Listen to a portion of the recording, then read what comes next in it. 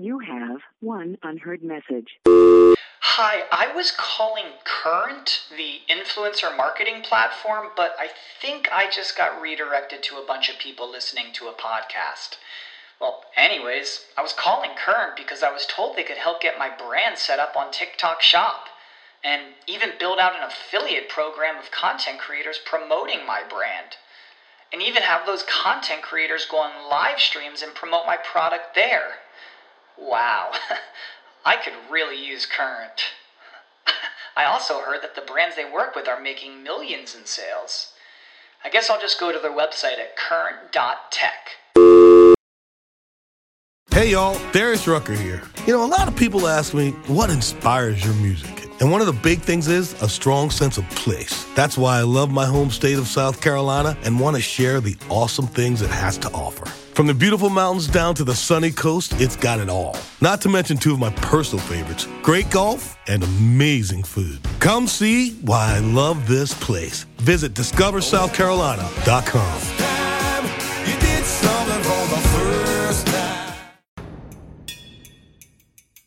It's the Britflicks.com podcast.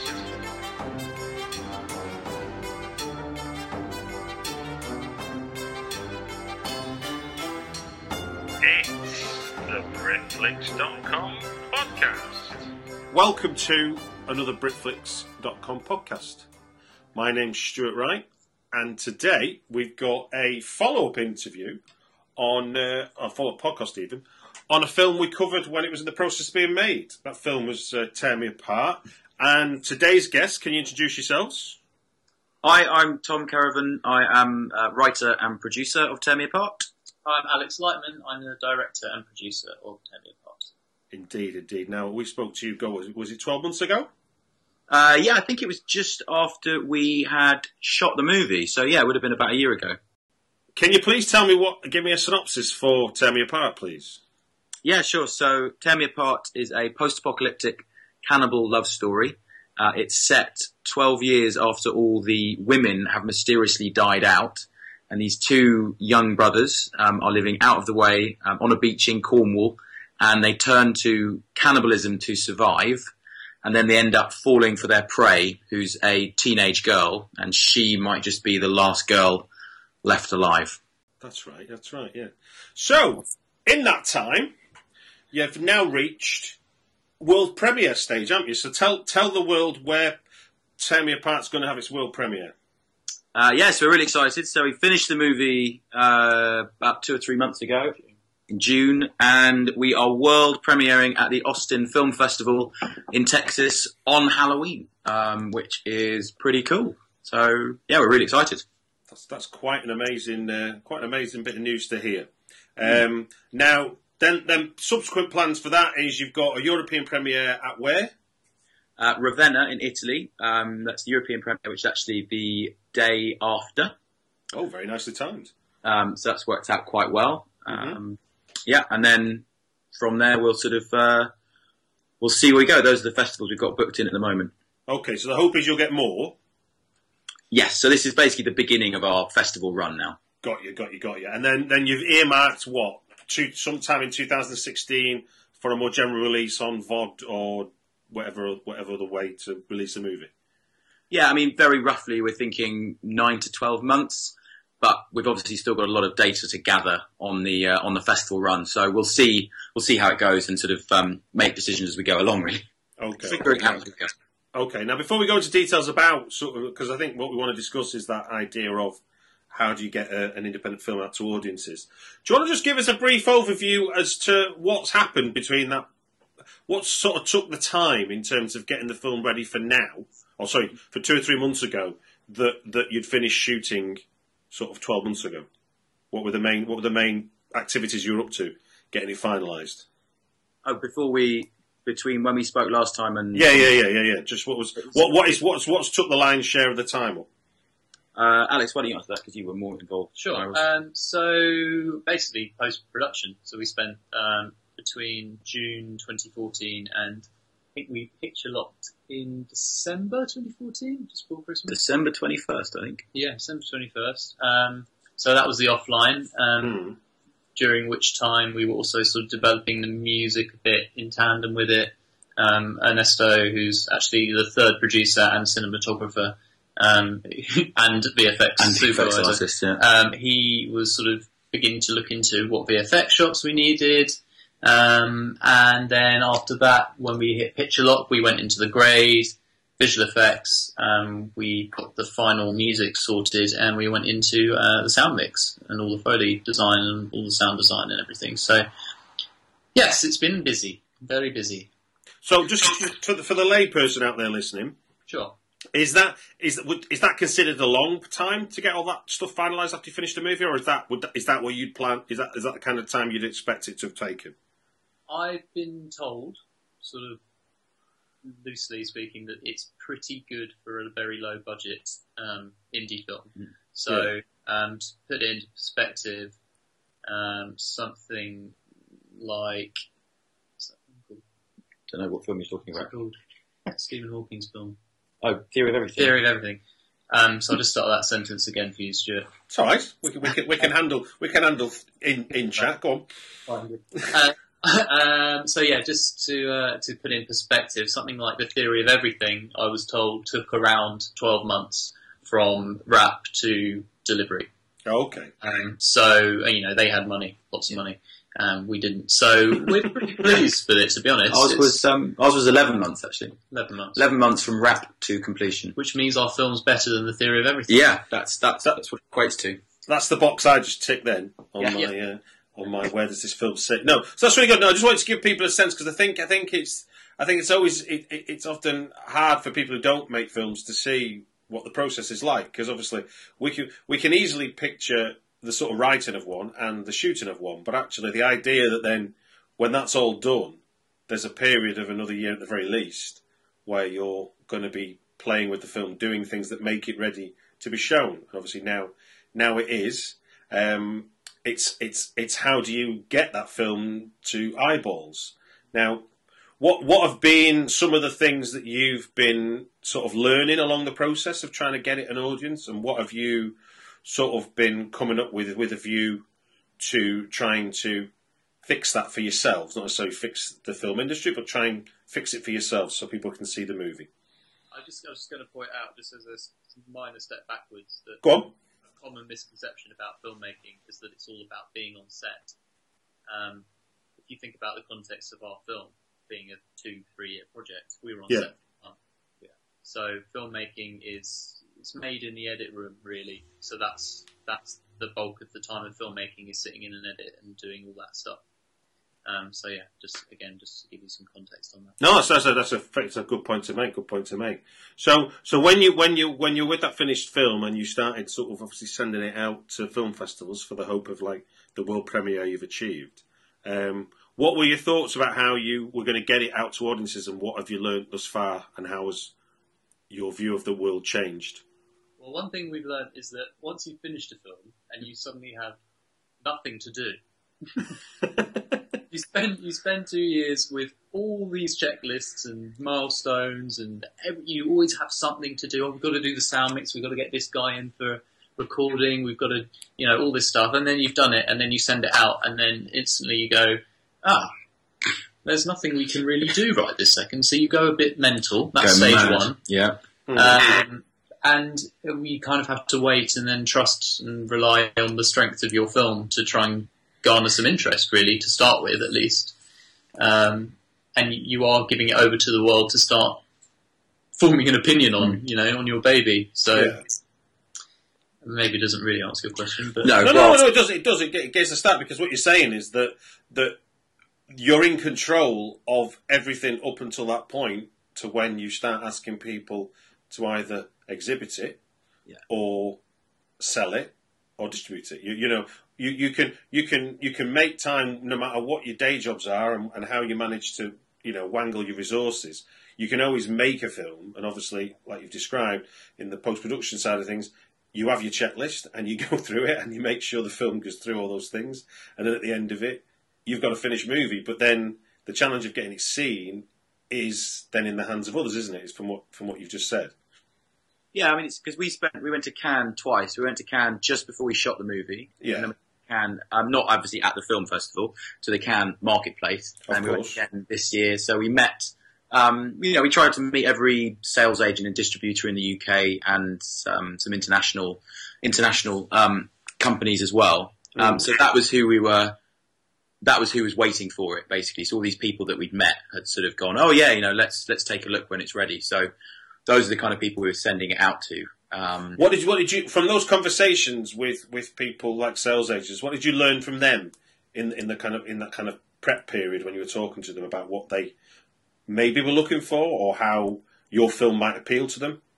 Well, as a filmmaker, what we learned from them, one, was that our film was a product when it gets to that point. Mm-hmm. So again, it's like it's your baby, you're really attached to it, you're close to it, but suddenly you're talking to people that are seeing 20 movies a day. Yeah. And you have to it's a slight shift in your perception of everything you're doing. So you have to start taking a slightly more business stance from it. But again, it was important for us not to be fazed by that as well, to keep our enthusiasm about it, because every film is a unique product. Every film is different. So there is an audience for it somewhere. So yeah, what we learned from them really was... Some of them were the voice of doom and gloom, certainly. Yeah. So some of them just... And I don't know whether that is the state of the industry, whether they're just saying that to, be realistic. But it's your experience, isn't it? If that's what happened, that's what happened. I mean, so you're sort of learning that the industry is in a tough place at the moment. And, they've got all these kind of, problems that they're trying to surmount, in the sense that DVD obviously is not as big as it used to be. Mm-hmm. And it's an interesting one, really, because, obviously the thing that sells movies at the top end, at the higher budgets, is still actors, and that's not changing. Actors are still, known talent is still the thing that sells movies. So it's very difficult for these guys to, have a look at our movie, which hasn't got any known actors in it. And at that point didn't have a festival run either, which is important to mention. So it hasn't got any... When they were looking at it, there was no weight behind it, really. Mm-hmm. It's difficult for them to look at it. And then there's so many, I don't want to say middlemen, but that's the kind of thing, they have to sell it on to distributors, and distributors have to sell it to the cinema. There's so many people involved in that process that it's risky to sort of take our movie, and it's not just one person that has to make money off it. It's not just us that have to make money off it. It's loads of people have to make a living off this product. So they're in a very tricky situation. And that's what I think that's what we sort of learned, was that everyone is it's difficult at the moment, and everyone's just trying to figure out the best way to, get great movies out there, get great content out there, and make money and stay afloat. I think it's difficult for the sales agents. Yeah. But, they're working to a particular business model, which, they might want to look at, but it made us sort of think that there are lots of ways of getting a movie out to your audience now that are just DVDs, and that the thing that you may have thought of as the obvious route is maybe not the most effective anymore. So, we really want people to see our movie. We're really proud of it. And we've got the movie we set out to make. It's got the scale that we wanted, and we want people to watch it, and we want people to enjoy it. So it kind of made us evaluate and start thinking about, well, let's think about the best way to connect with the people that we think would like our film. Mm-hmm. That may well be distributors. It may well be something else. And that's just the world we live in now. Mm-hmm. Yeah, no, I mean, just to go back to your point about star power. I know I've had people on the podcast before, and they've been to those meetings at Cannes or at AFM and things like that, where the first meeting they were talking about their film and it had no star power, and then the same film 12 months later with a star attached creates a whole lot more excitement. Because they can quantify the star power. The film actually made the film was a variable that didn't matter in that conversation almost. Which is a kind of, for film fans, will maybe seem a bit odd that the people involved with selling movies don't see the film bit as the quantifiable thing, because there's a big slew of films being made, and they've all got other advantages to them. So, like you mentioned, somebody could have their dates in the calendar for festivals already dead. So then they go, okay, we maybe can sell it on the back of the fact that it's going to be in those festivals. And obviously, like you say, if it's got a star in it, then we can maybe talk to. We know that star is worth X, Y, or Z to our marketplaces. Yeah, I think it's definitely true. I think one thing maybe to film fans that kind of perhaps don't fully understand or aren't aware of the process is, I think that's very true with the traditional model, but it's also very much budget dependent because, again, I mean, movies are just products in a marketplace. It happens to be one of the most competitive marketplaces in the world. So therefore, if you make an expensive product, then you either have to shift a lot of units or you have to sell it at a higher price. Now, with movies, the price of movies are kind of set, as in a cinema ticket is a cinema ticket. Fine, it depends on perhaps, where you live, but you don't, I'm not going to go and watch one movie for £10 and another one for 25 unless it's 3D or something like that. Or IMAX. So that because the price is set, then it's the amount of units that you have to sell. And that's all of a sudden all this budget and then actors come in. When we were doing it, so our budget is only £75,000 and we shot the movie for 60,000. So therefore, we don't have the same number of units to shift in order to make a profit on the product. And ultimately, that's got to be well. Everyone's different, but ultimately, that is one of our key aims: is to make a net profit. I think it's important, if you're going to. People kind of forget that because it is an art form. But if I was to design and build a chair, and in the marketplace it's worth £10, I'm not going to spend £20 on the materials to make it. True. So why should I do that with a film? Because ultimately it goes into a marketplace. So the biggest kind of creative challenge, I say to all filmmakers, is making the product for what the product is worth and doing your best artistically with that, rather than for what you want it to be made with. Because, if it was up to me as the director, this film would have been made for 20, 30 million pounds. But that's like making the chair for £20 in a marketplace that dictates it's worth 10. It's sure. Not sensible business, is it? No, not at all, not at all. So what? And the other thing is that obviously we certainly in the UK we see what's on at the cinemas, and they tend to be multi-million dollar movies with big marketing campaigns. So access to cinemas is a difficult part of how you get your film seen, and has been tackled a lot on podcasts here. People have been looking at that problem and going, okay, I'm not going to get in the cinema. The DVD market is declining year on year. There is the internet, which hasn't yet decided how to make films available. There are different ways. There are different ways of being heard. So how did your thinking develop then about how you could get your movie seen? Where's that led you? I know, so Alex and I were actually, funny enough, we were talking about this the last few days in quite a bit of detail, and indeed actually for the last couple of years. Yeah. So when we started this process, we were aware that that film distribution and sales, and when we say aware, just from talking to people, we didn't have any on-the-ground research at that point. We hadn't been to Cannes. So it was slightly hypothetical, but we were aware of it, that, we are in a bit of a no man's land, as you just, described. Certain platforms are disappearing and, there's not quite anything yet to replace it. But it means that there's a huge amount of opportunity. Like, it's just, that's the amazing thing about it. And that's where we started, was knowing that there was going to be a huge amount of opportunity.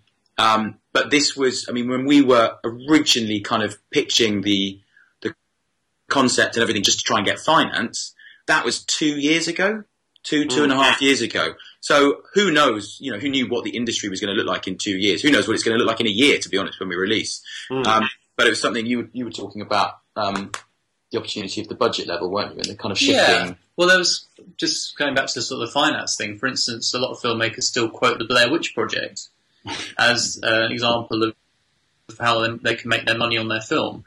Forgetting, of course, that the Blair Witch Project came out at the kind of early days of the internet, and it hit a zeitgeist that is just not there anymore. So it's not relevant anymore. It became, the thing that always surprises people when I say this is the Blair Witch Project came out before iPods existed. Now, we have iPods in our phones now. You know, we live in the future where we have Yeah. and stuff. So it's just not a comparable product anymore. So what we're looking at is a world where it's moving so quickly that everything it's so hard to tell what's going to happen in a month. And like Tom said, even in filmmaking worlds, 2 years ago, people were going, if you're making a low budget film, make it a one room contained thing because you can't compete with the production value of, I don't know, a £10 million film. Mm-hmm. Uh-huh. Now, if you don't have a drone shot, you don't have an aerial shot in your film, people are like, why don't you have an aerial shot in your film? You can go out and get a camera that flies, you know? Yeah, there's no reason not to have. Because that was it. Well, yeah, it was so funny 2 years ago. You know, we wrote this story, this big epic thing, and no one thought we'd be able to do it because they were like, you can't have that many locations. I mean, we had over 50 different sets, over 50 different story locations. You know, we shot across 15 physical locations in about 18, 19 days. Right. Which everyone was saying, you can't do that. But we did that, well, a year and a bit ago now. You know, just through using what you have, not what you think you need, you know, so we just use the resources. And now, of course, you can do that. And another thing, like as Alex said about Blair Witch Project, I just looked it up just to be sure. So everyone quotes, again, then another thing that people quote is Paranormal Activity. Uh-huh. That came out before the iPhone. Came out the same year as the iPhone, in fact. So, again, quoting Paranormal Activity as fine, it was a huge success, one of the most successful movies in history based on percentage of budget to box office takings. But, again, it came out in a different era. I mean, it's not relevant anymore. It's like saying the fastest car in the world drives at 90 miles an hour. Yeah. You know, it doesn't matter anymore. It's just because technology is moving so quickly, people are finding it very difficult to quantify what kind of a length of time is for something to move on. And now we take for granted so much that we have an iPhone, for instance, and we have a computer in our pockets. It's insane. And because it's evolved so fluently, people, I don't think, see the shift anymore. Mm. It's only when you really look back at kind of 15 years ago and you're going, oh, hang on a minute, I've had one of those personal organisers that you had to put in dates. Yeah. Or as in the Seinfeld episode, it's, you know, a tip calculator. But yeah, so in the same way, when it comes to technology and distributing your movie, that's within the same technological shift, broadly speaking. So, you know, something might come out next month that just wipes the floor with everything. It's very difficult to know. Great example. I was going to say, but I think some of the sort of more tangible examples, and these aren't necessarily technology led. They're just about changing and shifting patterns in how films might be distributed. So, for example, in the States, you had Troll Hunter, Norwegian language movie, so subtitled, not a cat and else chance in the theatres, really. It goes on a VOD platform, proves itself to be so popular that the most unlikely thing happens because the evidence is so quickly and readily available. It can then elevate itself and become a theatrical release. So it ended up doing the reverse of what normally happens because it proved itself to be popular. And because obviously what it looks like, the idea was there would be a demand for people to want to see that on a big screen.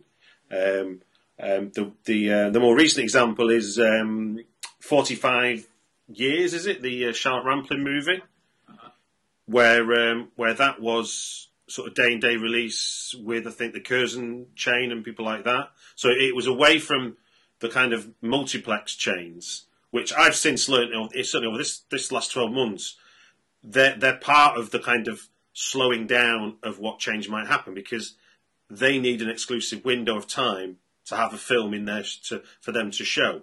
So if you're going to put a film out through the multiplexes and then within too short a time have it available on other platforms, they don't want to know. Yeah, and obviously smaller cinema chains like the Curzon, and in America you got Alamo Draft, who are doing those deals with Bloom. Bloomhouse, in fact, have got a new label called Bloomhouse Tilt, which is, admittedly, they have got a Universal Pictures studio distribution deal, but they're going out to half as many cinemas as a normal release now, so that they can use horror fans like the religious film fans are doing. I don't know if you know, in America there's been a boom in terms of Christian films, and that's become its own like subgenre now, where there's an audience for it. and they're not having to spend the same amount of marketing money to get people out. They just need to get it in the right places, and then that audience will act as advocates for the movie. And Blumhouse believes, as from what I read in the trades, that he believes the horror fans will almost act the same as like the faith fans, where if you show it in half as many places, you'll create a buzz around the film that will get people out to see it without having to do the kind of 3,500-4,000 screens and the amount of marketing spend that entails. Yeah, I mean, so there's something quite interesting about what you were saying, and going back to you mentioned about the VOD kind of release. Yeah, so people often sort of, we're all sort of talking about VOD and digital is the way to release a movie going forward, but no one's quite figured it out. And Netflix are doing something, and Amazon Prime's doing something, but no one's taken the lead. We don't have an iTunes for the movie industry, and there isn't a single thing. And there's something something that we've sort of learned as we've gone along, and something we found really interesting was to put the movie industry in context of what's happening in every other industry in the world at the moment, which is that everything's being digitalized. And obviously it's happened to music, but with the oncoming onslaught of 3D printing as well, it's going to affect the manufacturing trade. And so something about, and this is actually covered in a book called The Curve by Nicholas Lovell, which I recommend to anyone. The Curve by Nicholas Lovell. It's covered. So he says, so when you've got DVDs, when you have a physical thing, right? So you're trying. This is the idea of the mass market. You have a physical thing which you're trying to sell, and you have your competition. Okay, and there comes a point whereby you can't sell it for any less than a certain amount because you'll actually make a loss on it, because the DVD itself costs X amount of money. The material, the packaging costs, say, £2. So below £2, I can't make money on that thing. Forget the content for a second of the movie. I'm just talking about the physical thing. So then you have to make money on the content. So it came about that eventually DVDs were considered around about £10 was a fair price, and it kind of went down. That's what happens in the mass market, is it would start expensive and then consumers would drive the price down until it reached a fair point. With digital, because there is no physical thing, the natural lowest point is zero. That's the end price, because there's no physical thing for anyone to make a loss on it. There's no cost associated with distributing something that costs nothing to distribute. So this is where the VOD, I think, well, I don't know for sure, but in terms of where it might go, is at the moment people are still distributing movies on VOD as though they're a DVD and a physical thing, but the price is just lower. So we're saying, right, well, the cost of a VOD then is £3.50, £4. But actually it doesn't cost the producers or anyone that's made the movie any more money whether they release it, whether one person watches it on VOD or whether 1 million people watch it on VOD. Now, fine, you can argue there's marketing costs and associated costs, and that's fine. But whereas with a DVD there was, an escalated kind of cost of producing the DVDs and indeed storing them as well. So this is why the price could potentially be driven down, and it theoretically can be driven down as far as zero. So that's something to contend with in moving forward, I think. However, what you said interestingly about the Christian films as well, Stuart, was that because it doesn't cost you to distribute things, you can hit your niches for no cost. So before, let's say we wanted to send out our movies to horror fans in Hungary, and the only way they could watch it was on a DVD. So we have to pay X amount of money to take a punt on how many DVDs we want printed. So that's an outset of the cost. We have to ship it to Hungary. We have to put it in a shop, and we have to hope they sell. Right? That costs money. And there's no guarantee of that coming back. It's all on sort of third-party data. Now, on the internet, we can go, oh, there's a load of people in Hungary that are interested in our movie, and we can get it over to them for no money if we want to, because of the internet. They can watch it. There's no cost to us. You could watch our film now without us sending you a DVD, without postage costs, without anything. So and then what Tom was saying about the manufacturing industry is the same deal, which is basically if you can 3D print something in your home and it can be totally customizable and it doesn't cost you any more, then maybe you start doing that. Obviously, it's not advanced enough yet to kind of do everything, but you won't need a factory anymore with lots of people working in it to manufacture products. There could be a 3D printer in the same way that there used to be printers in the post office, and you'd have to go to the post office and print something. There now might be a 3D printer in your local shop or post office, and you can download the digital file for a whatever it is, whatever you need, a chair, and you can go to the 3D printers and get it done. So it's the idea that the mass market as we know it potentially is shifting away from the idea of, it was Henry Ford, wasn't it, really, that kind of started it by saying you can have any colour you want so long as it's black. That whole idea that actually I can make something really cheap if everyone wants the same thing. Well, now we can all have the same thing for a lot cheaper, and we can customise for cheaper as well. So it's interesting how that then opens up the niches and how that then applies to the film industry, as Alex was saying, about finding these niches. And it seems to be something the film industry is already starting to discover. Certainly the indie film. If you don't already subscribe to Britflix, just sign up for free at iTunes and you'll get the next episode right after we launch it. Or follow @Britflix on Twitter for links to the podcast to stream from the website directly. Thank you. Playing devil's advocate here, though. Yeah. A film as a product still has to battle. However you make it available, and like you say, there is the potential to make it available very, very readily at the end of a Google search, essentially. How do you get people to do the Google search then to find your film, or get people indeed to be looking for your film? Because there's one thing a film being available, which is kind of like the digital idea is that long tail effect, which is that you can obviously just sell one forever and a day. Every day you can sell one without worrying about storage costs and all that kind of stuff, or where they live, which is what you're saying. But actually, how do you get people to tear me apart, as opposed to how do you make it available? So within the context of things shifting, so at the moment, so in the, maybe 20 years ago, before the internet and before there was always content on the internet, you weren't necessarily vying for people's time, you were vying for their money. Nowadays, because there's so much content, there is just people don't have enough time to watch all the TV they want. They don't have enough time to certainly watch the movies that they want. They don't, I don't even have enough time to watch the minute-long clips on YouTube that I want to watch.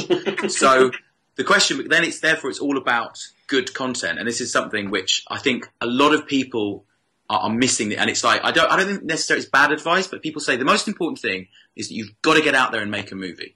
Okay. I think that's good advice. Take action, get out there, take a movie. But actually the most important thing, it's going to sound really obvious, the most important thing is you get out there and make a good movie.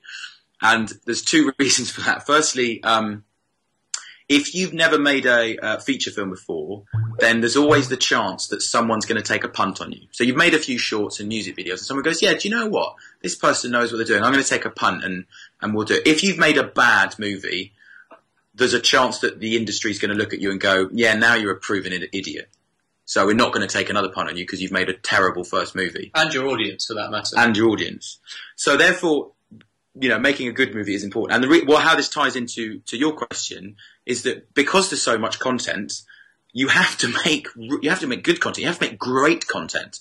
So the first thing you have to do is make an amazing movie and allow it to sort of rise to the top, which is what, in the traditional sense of films at the moment, is of course the festival run. So that's your first port of call. Mm-hmm. So we're about to find out. This is our first. We have the movie we set out to make. We're really happy with it. We think we have a good movie. But this is our first, contact with the enemy, if you like. This is the first time we're going to get it into the marketplace and see what people think of it. So if it is good and we do start getting the good reviews, then that'll start to get the ball rolling. And then it's about really keying in and finding, right, who is our niche audience here? So we've already done some tests and we're already working out who the demographic is in terms of, age and simple kind of quadrants like that. And then from there, you then have to sort of really, really narrow it down further and further and further, which is all until we start getting feedback from people who don't know us, then it's difficult to say. We have strong ideas, but we've got to wait until we get. Are you still hopeful then that part of your festival run will sort of catch the eye, stroke attention of a sort of authoritative voice? Now, at one point that could be a popular critic who says this is a great movie. At the other end, you win a prize, and then you're in the trades. people go, this won Best Feature Film, and then that reaches people that weren't even at the festival who haven't even seen your film, who are looking for, and I hate the word, but it's true, who are looking for content to distribute. So that challenge of you going around, that could turn into people contacting you because you may have won the Best Feature Film at Austin Film Festival, for example. Yeah, well, obviously, with any... Come a bit nearer to the microphone. Sorry. So with any product, whether it be a film or chair or anything, you need some sort of... By the way, we're not selling chairs. We've mentioned chairs a lot, but we're not trying to sell chairs to anyone. Cannibal chairs. Yeah, so you need some sort of in my opinion, third party, impartial critique, because it's all very well of us saying it's great, but if an audience doesn't like it and there's no word of mouth and critics think it's bad, then you're not going to watch it. I don't want to, I haven't got time to waste on watching bad films because I can't even watch the 1 minute YouTube video that Tom was talking about. So yeah, I think the festival run is very important in garnering a stamp of approval from the people who, well, for everyone really, for people who want to watch movies. So if they see your film, they don't know who you are, and they go, you know what, this is good, then other people are more likely to watch it. In the same way that if you're going to go to see a film with your family, someone goes, oh, we're going to go watch this, and someone goes, oh, is it any good? Yeah, oh yeah, I've heard it's meant to be really good. You go, okay, let's go and see it then. But if someone goes, and again, really obvious, but if someone goes, oh, do you want to go see this movie? And someone goes, I've heard it's really bad. You go, okay, don't worry about it then. Yeah. Also all this stuff kind of ties into, Stuart, what you're saying about kind of, is this the sort of the route you go in order to try and get this audience? People make movies for different reasons, and it's something that we learn, and we were sort of told we were told at the beginning, which we learned how important it was along the way, which is to have really clear aims about why you're making this movie, not just why you're making a movie in the first place, but why you're making this movie. So, it's going to sound really obvious, but actually, I've met teams of filmmakers who they're not quite sure why they're making a movie, other than they sort of say, oh, I want to launch my career. Great. That is a valid reason, but you need a bit more than that. So our two aims were, firstly, make as much money as possible for our investors, and secondly, lay the foundations for our career. Laying the foundations for our career, that's both from a business point of view and a creative point of view. So creating the brand of movies that we want to make, which is intelligent genre movies, is what we're calling it. So at the moment we're doing a romantic horror. The next one we're going more towards a psychological thriller, but intelligent genre movies. So with that, in terms of the way that we're approaching the sales, distribution and festivals, it's with those two aims in mind. And that sounds really obvious, but those are the two aims that have kind of governed every decision we've made, from, casting and crew to locations to script to story. Like everything that we've sort of done has been governed directly or indirectly by those aims. So then coming to sort of finding the audience for that, that's what we've sort of got in mind. Does that make sense in terms of? No, it does. Yeah.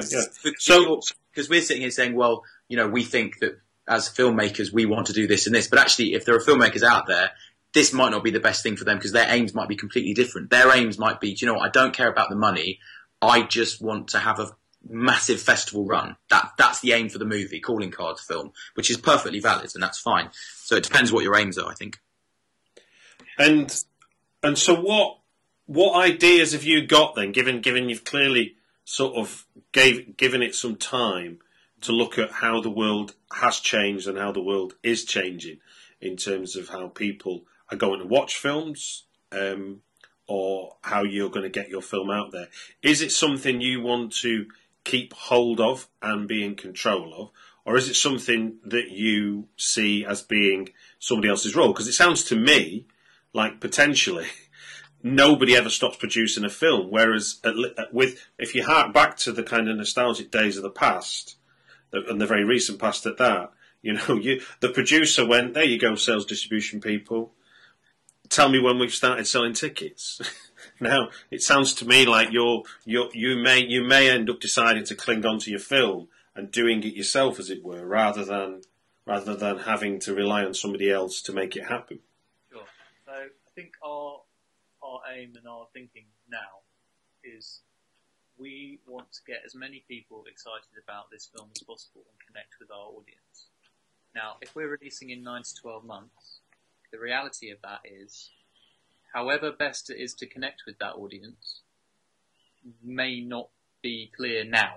So we're just trying to get lots of people excited about it, get a good festival run, get people liking the movie, talking about the movie, so then when we do release and we have all that information and the latest thing and the best thing to hit those audiences is about, then we go with that strategy based on the goals that Tom's been talking about. So it's kind of, I know it's a bit of a wishy-washy answer really, but well, it's quite understandable. I mean, it's in marketing terms, you're building awareness about your film. Yeah. And and there are very affordable ways, i.e. festivals, and there is a league table of festivals. So the more premier the festival is, the more attention your film will garner if it's A, selected, and B, nominated for a prize, and C, wins a prize. All those things are going to help you to keep your film in the limelight while it's not got a release date, and while you're building up a thing. Hopefully what will happen, I guess, if we go for the perfect world, is a dialogue will begin with a growing audience wanting to know when they can see it. Well, and more importantly, because of the world we live in, we can go back to our audience and say, how do you want to see it? Do you want to see it on your TVs? Do you want to see it in the cinema? Do you want to see it on your phones? Do you want to see it projected on Tom's torso? I hope not, but there you are. There's a two-way dialogue we can open up, which is so empowering, which is something that hasn't necessarily been able to happen before. So to some extent, to a whole extent really, it's up to the audience. How do they want to see this movie? Which is exciting, I think. Well, I guess so, yeah, because I think recent developments in certainly how you can see a film at the cinema. I saw Northern Soul when that come on, and that was an hour screen, which for those that don't know, hour screen is like almost Kickstarter for cinema tickets, where you book a slot and then you try and sell 40 tickets, and if you get to 40, you get that slot in the schedule, which is really, really empowering in terms of an audience. Yeah. And then on the other side of it, you've got the Tony Benn documentary, which avoided cinemas altogether and was screened in town halls where Tony Benn had spoken. Mm-hmm. So you kind of, without even needing to start that dialogue, you've made a film which has got a certain cachet, and you're going, do you know what, this makes more sense. I mean, I recently had Johnny Owen on here, who wrote and produced and starred in a film called Svengali a couple of years ago, and he's just done a documentary called I Believe in Miracles, which is about the kind of 6-year period of Brian Clough's tenure as Nottingham Forest manager, where he took them from second division through to European Cup winners twice, which is like the equivalent of Huddersfield Town 2.5 years ago winning the league this year. Right. That's kind of how ridiculous it was. But they premiered that film, obviously given what the subject is about, at the City Ground. 4,500 people went to watch that film. Yeah. They're number 11 off one screening in the UK box office. Yeah. I mean, that speaks volumes about how film distribution is kind of changing a lot. And I believe, we're talking now on what date are we today? October the Sunday. We're October the 13th. Friends of mine run a art space up in at the old Hornsey Town Hall in North London. Uh-huh. And they've got a huge hall in there, as you can imagine, because it's a town hall. And Picture House are going to put a pop-up in there and show Lobster. Right. The Colin Farrell movie from the guy that did Dogtooth. So it's. I think the means of getting a film out there, because I guess your ability to shoot a film over multiple locations is to do with the fact that kit is a lot cheaper these days than it ever was. Yeah. And equally, I think the ability to show a film has got cheaper as well. You can. I'm not saying you would do this for cinema quality, but you and I could easily get a digital projector off eBay for £100 and be showing it on a 10-foot screen. And that wouldn't. 2 or 3 years ago, that wasn't possible. It's kind of something for us, sort of that we're kind of looking into. I mean, from the very beginning, we knew that our demographic for this movie is going to be, well, one of our demographics will certainly, hopefully, be the younger generation. It is a romantic horror. There is a coming of age element to it. So it's, it's a little bit like Let the Right One In, but with cannibals instead of vampires. So there is a coming of age element in it. So we got a BBFC rating of 15, which is what we wanted. Excellent. We recently found out the trailer went live on Facebook. We did a paid boost on Facebook. It didn't spend much money, but it gives you access to the statistics. How reliable these stats are, I don't know. But we discovered that 86% of the people that viewed the film, which was around about 15,000, were between 15 and 17 years old. So viewed the trailer. Viewed the trailer, watched the trailer. So between 50, and again, I don't know how accurate the stats are. We have to take them with a pinch of salt. But so, we're looking at going, right, so we've got a demographic of maybe say 15 to 21 year olds or 15 to 25 year olds or the young demographic. So how do 15-year-olds engage and watch the content? So I have a 15-year-old nephew, so I asked him, how do you get content? How do you find content? He's not on Facebook. He's not on Twitter. But, they're using Snapchat and Instagram and Imgur and like all these other things, which actually I'm not familiar with. So so one of the questions that we've been asking is, so how do we get into that niche? Because if we're using Facebook and Twitter to advertise, great. But what if our audience isn't on Facebook and Twitter? Because Facebook's not cool because, Facebook's not cool to my nephew because his mum's on Facebook. So he's probably not. Do you see what I mean? So it's like, so we're talking about doing screenings and things like that. I actually think where to start is to find where is your niche audience and where do they operate online. And I think for us, that's actually, most of it's free. That doesn't cost you anything other than your time to figure that out and talk to people. Well, previously that may have been sort of sacred information, but it's all there now. So again, it's empowering for us because it means we can go, where are the people that want to see our movie? Oh, they're here. How can we get it to them? Yeah, we can.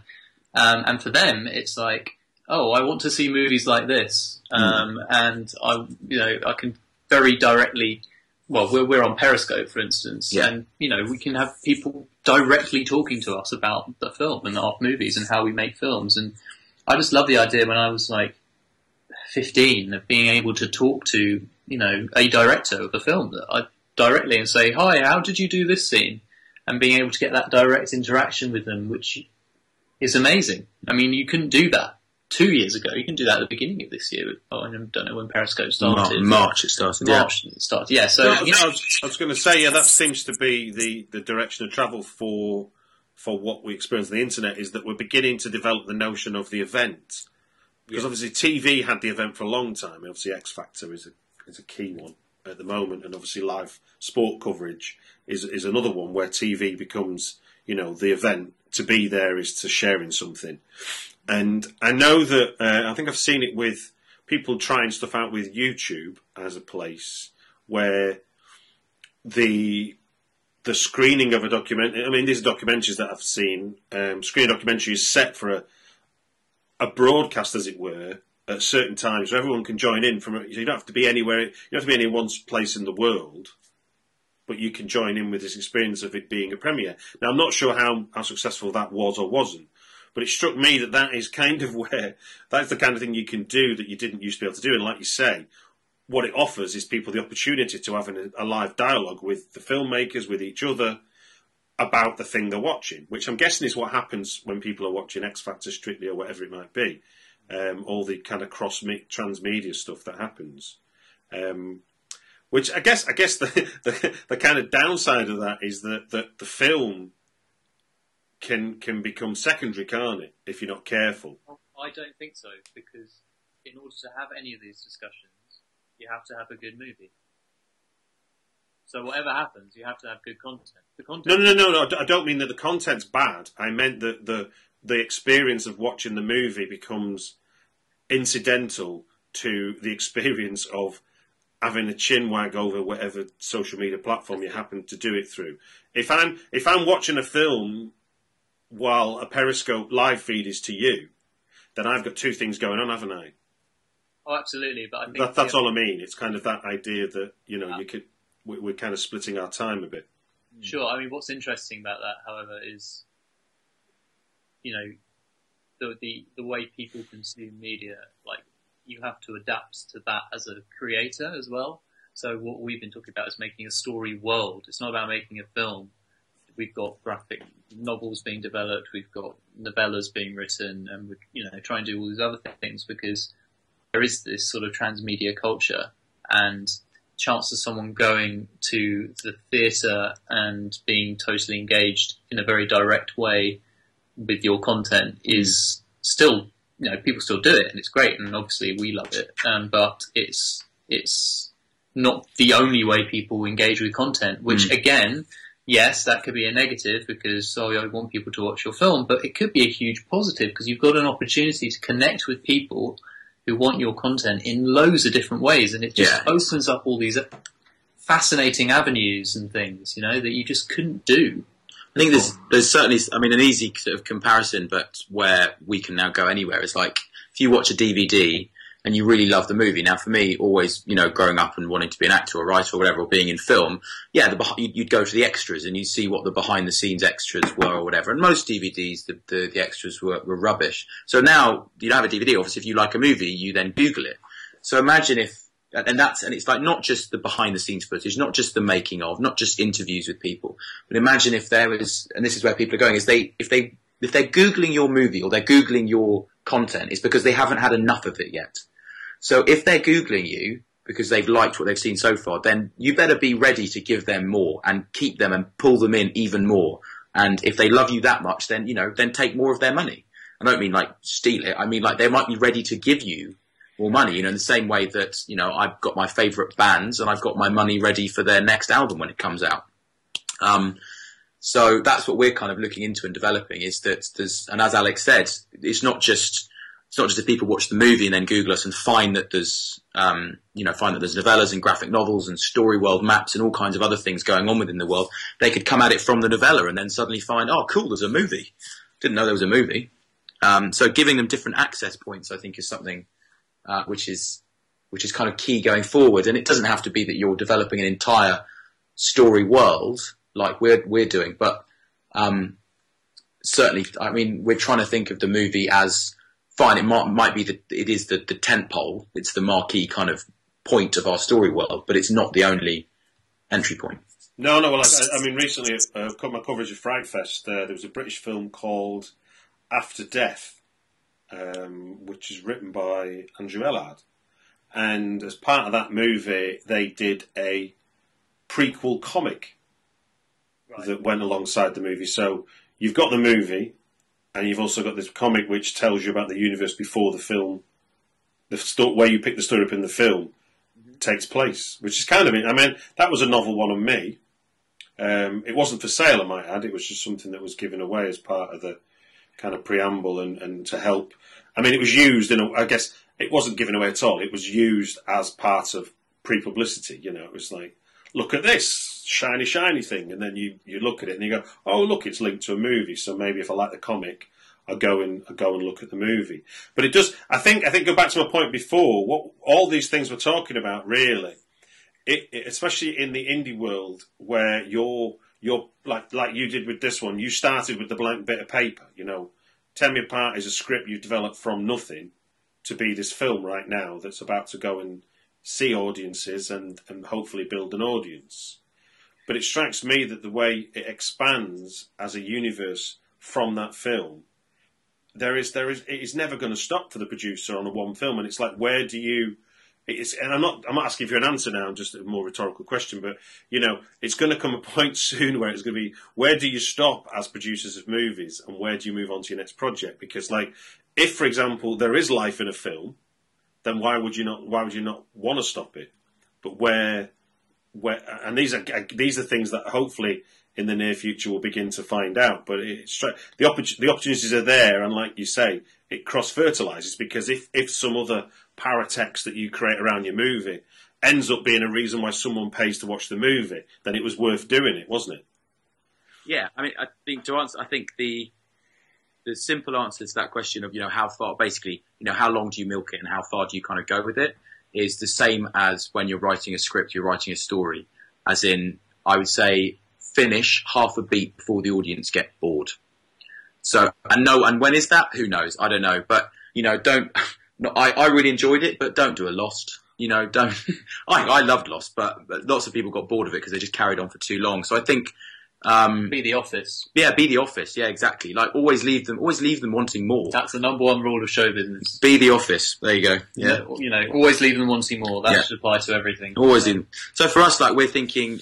Actually, funny enough, it's After Death is in competition with us at the Austin Film Festival, so they're in the same category as us. So we're really looking forward to watching it. Hopefully, we'll get the opportunity. I don't think they're screening the same time as us, are they? No, they're not. No, fine. So we'll hopefully get a chance to watch it, and that'd be really interesting. And the whole world premiere thing and what they've done with their graphic novels is something interesting that we're trying to do as well. So we're not just with the graphic novels, but we've got this scavenger hunt in Austin. Okay. So because we're going there, and this is our world premiere, so no one's seen the movie yet. So there's no reviews out until you people have seen it. So we wanted to do something fun. We wanted to kind of celebrate the fact that we're going over to Austin. We've got our world premiere. So we're doing we're calling it Cannibal Hunt.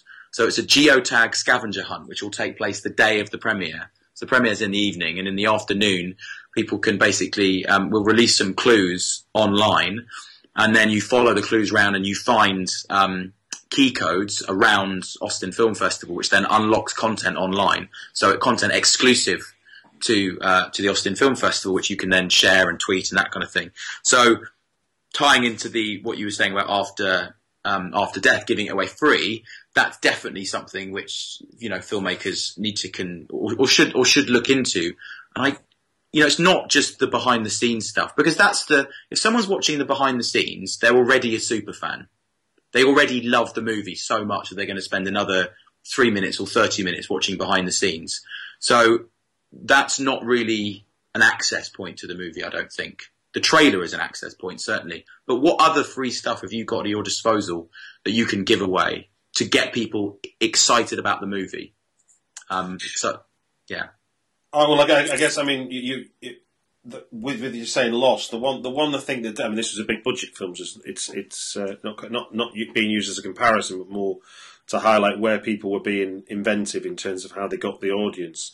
I thought that Prometheus was very successful in its approach to the preamble to the movie, in the sense that they didn't release clips of the movie. They actually made short form films that supplemented the film you were going to watch and helped to create the buzz that came with it.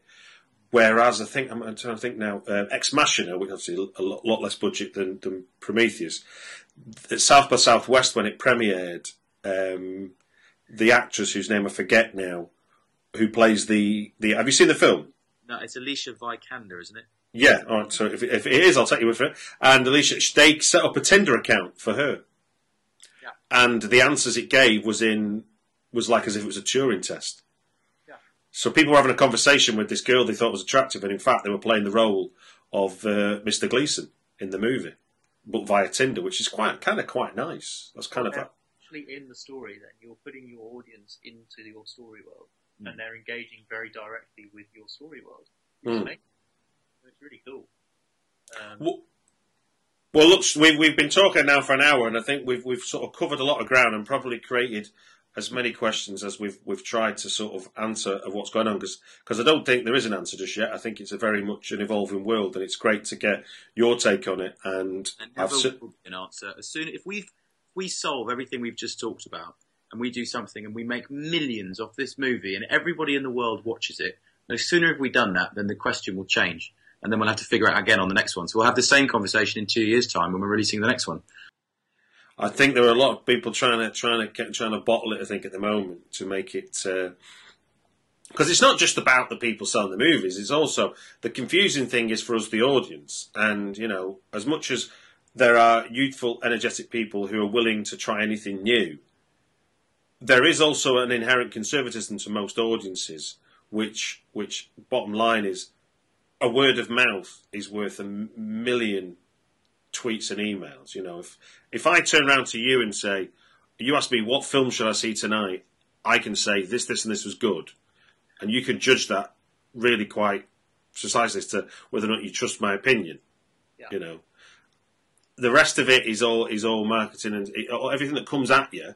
And we're bombarded with a lot of information, and not just about films. You know, while we're getting Finder's pancakes and cabbage chocolate and new Apple phones and whatever else, a new film is just another thing for us to consume, and a new film is something for us to comprehend in amongst all that noise. So I think we as people, I kind of, and maybe I'm just getting old. That could just be it. Maybe it's not a problem, but I've always thought, I've worked in a corporate comms background, where a lot of the times where you're trying to solve the problem of how do we get our message out, it's almost the beginning point is understand that you're already in a sea of other messages. It's not about how do you define your message.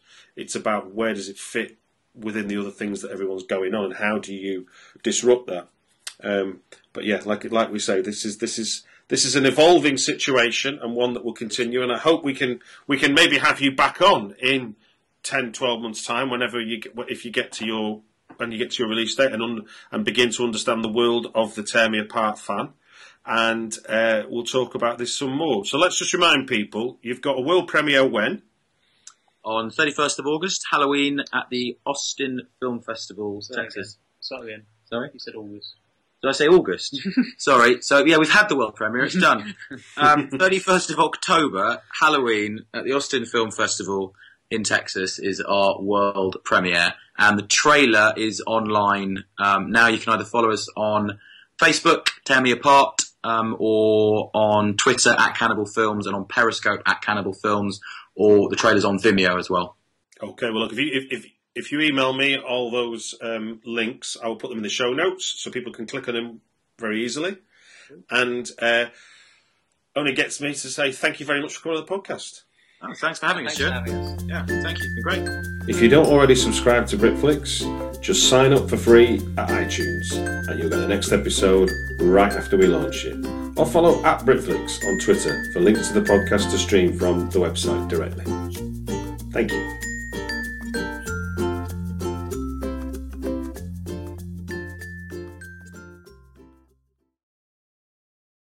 Without the ones like you, who work tirelessly to keep things running, everything would suddenly stop. Hospitals, factories, schools, and power plants, they all depend on you. No matter the weather, emergency, or time of day, you're the ones who get it done. At Grainger, we're here for you with professional-grade industrial supplies. Count on real-time product availability and fast delivery. Call, clickgrainger.com, or just stop by. Grainger, for the ones who get it done.